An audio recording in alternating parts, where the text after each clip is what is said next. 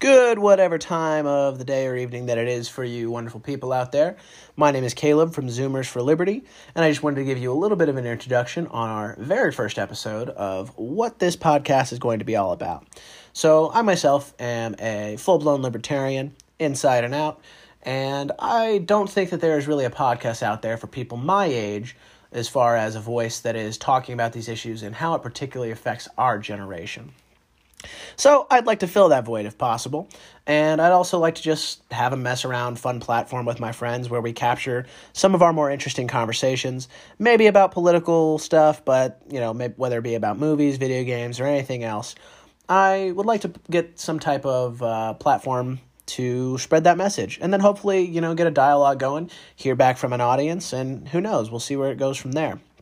This episode today, I want to talk a little bit about what I think is going on with libertarian strategy, just kind of an introductory episode, but we're going to obviously make more social media, reach out, and hopefully get an audience and hear back from you guys what you would like to hear on the next episode. So, without further ado, this is Zoomers for Liberty. First, let's get a word from our sponsor, the Anchor app, and then we'll get right into it. So, here we go. So one thing I hear a lot of libertarian podcasters talk about is obviously libertarian philosophy, which is great at its core and, should be talked about by these people to spread the message and to get more people to convert to our way of thinking.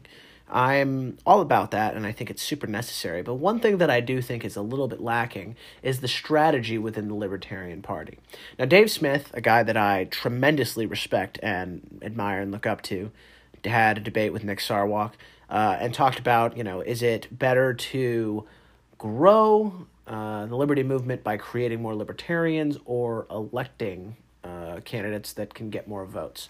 Now, full disclosure, I completely side with Dave Smith on we need to grow the liberty movement organically. We need more people to be libertarian if we want to live in a libertarian society, because it frankly doesn't matter who the hell you elect to be president. It doesn't change the culture and the way people are living. You need a culture and society that firmly believes in the non-aggression principle in order for it to work. You need a society that values these things and has a mutual respect for each other. Otherwise, there's going to be too many people trying to undermine it, or a government that tries to grow and trample that type of free living. And there's a lot of reasons that I agree with that. But the point that I would like to get to is there's not a lot of talk about what is our actual strategy, our strategy for winning or spreading the message. We can sit here and talk all day, and yes, we will attract certain people, the minds that like listening to podcasts, that are favorable into this intellectual debate, right? But there is a huge portion of the population that's just not their thing. Politics and philosophy is not super relevant to them. So we have to present the libertarian message to the common person in a method that's very easy to digest. And I think social media is a great method of engaging in this, and I think it's actually converted a lot of people to at the very least be sympathetic, if not fully understanding, of what the liberty movement is. And I'm definitely no expert, but these are just some of the things that I have thought of that we should be doing as libertarians if we're going to convert people. Let's start by step one. Hey, let's reach out, right? Let's reach out to our friends and neighbors who we know has a policy or is sympathetic to a policy that the libertarian is a cornerstone of the libertarian philosophy. Some people might not agree with this, but let's take Black Lives Matter, for instance, right?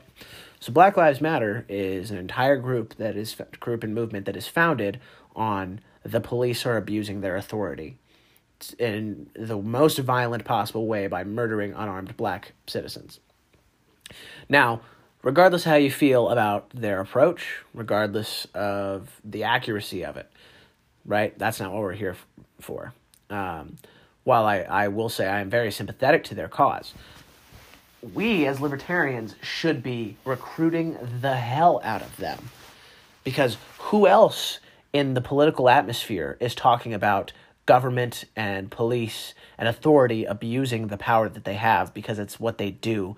It's what people do when they get authority. They abuse it.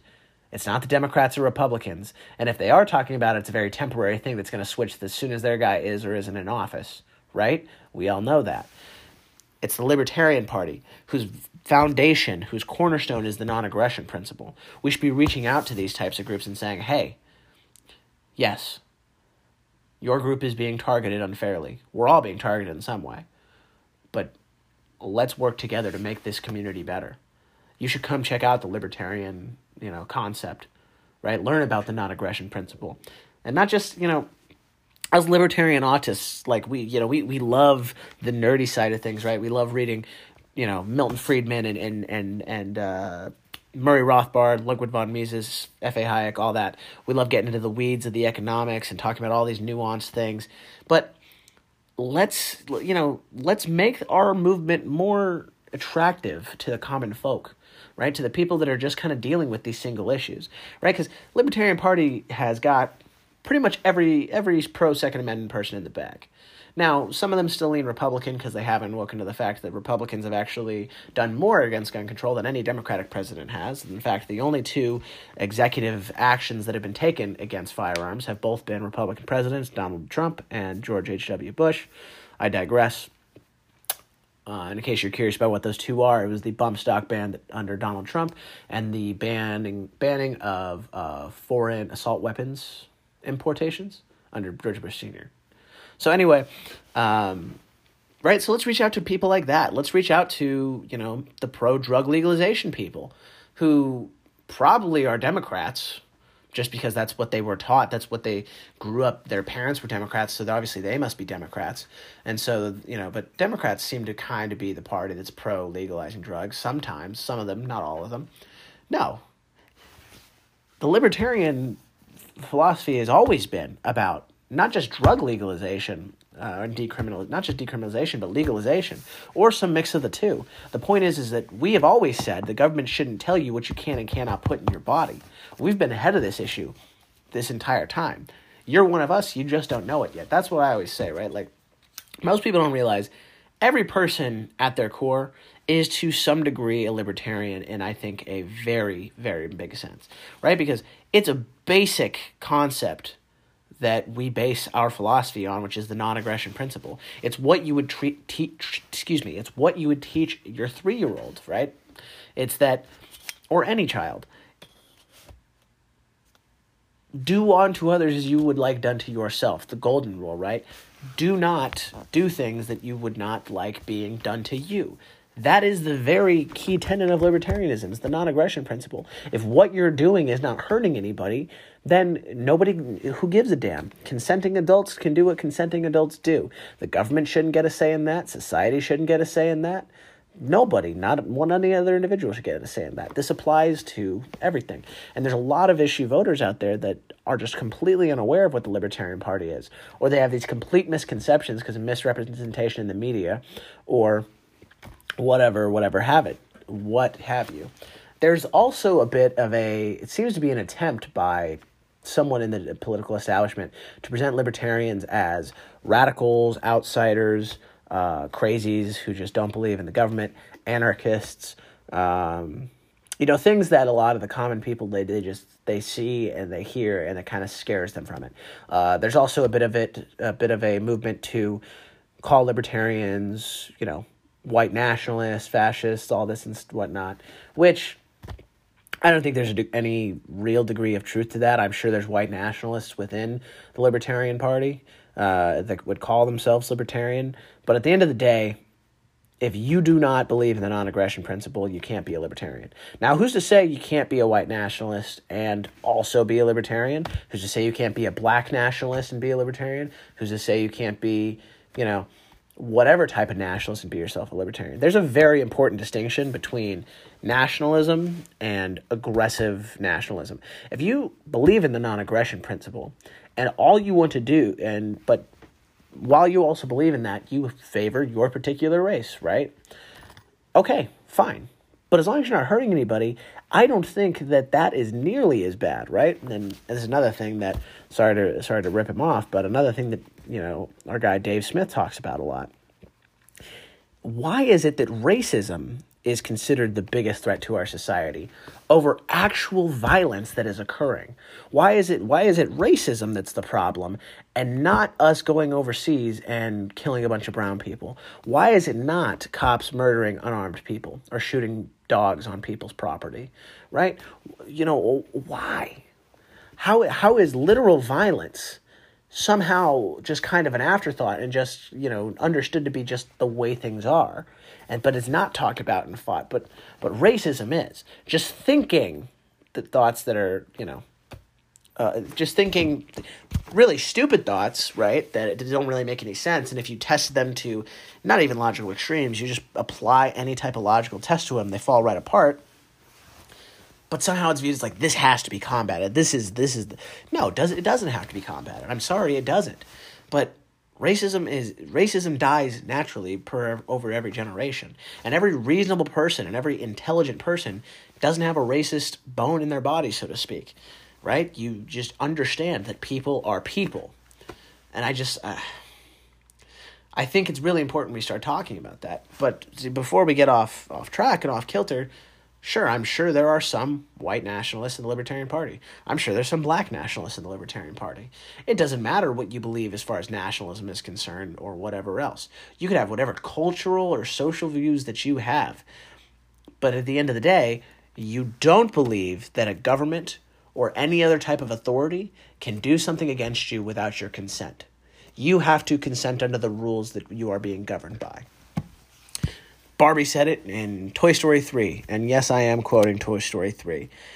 The consent of authorities should be granted from the consent of the governed, which is something along the lines similar, something along the lines similar to Hobbesian philosophy, Thomas Hobbes, if you're familiar with him. Something to look into later. Anyway,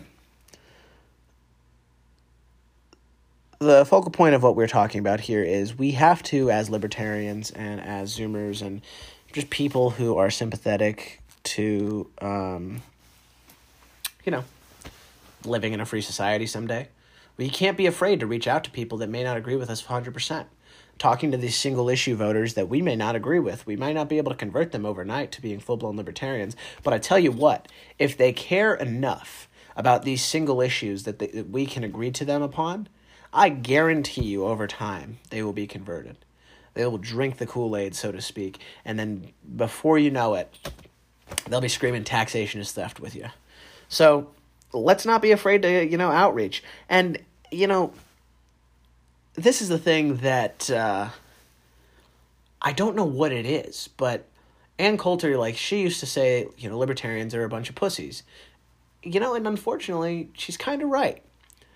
There's so many people that call themselves libertarians out there in the media that they're soft. And I don't know what else to call it. They're soft libertarians, I guess.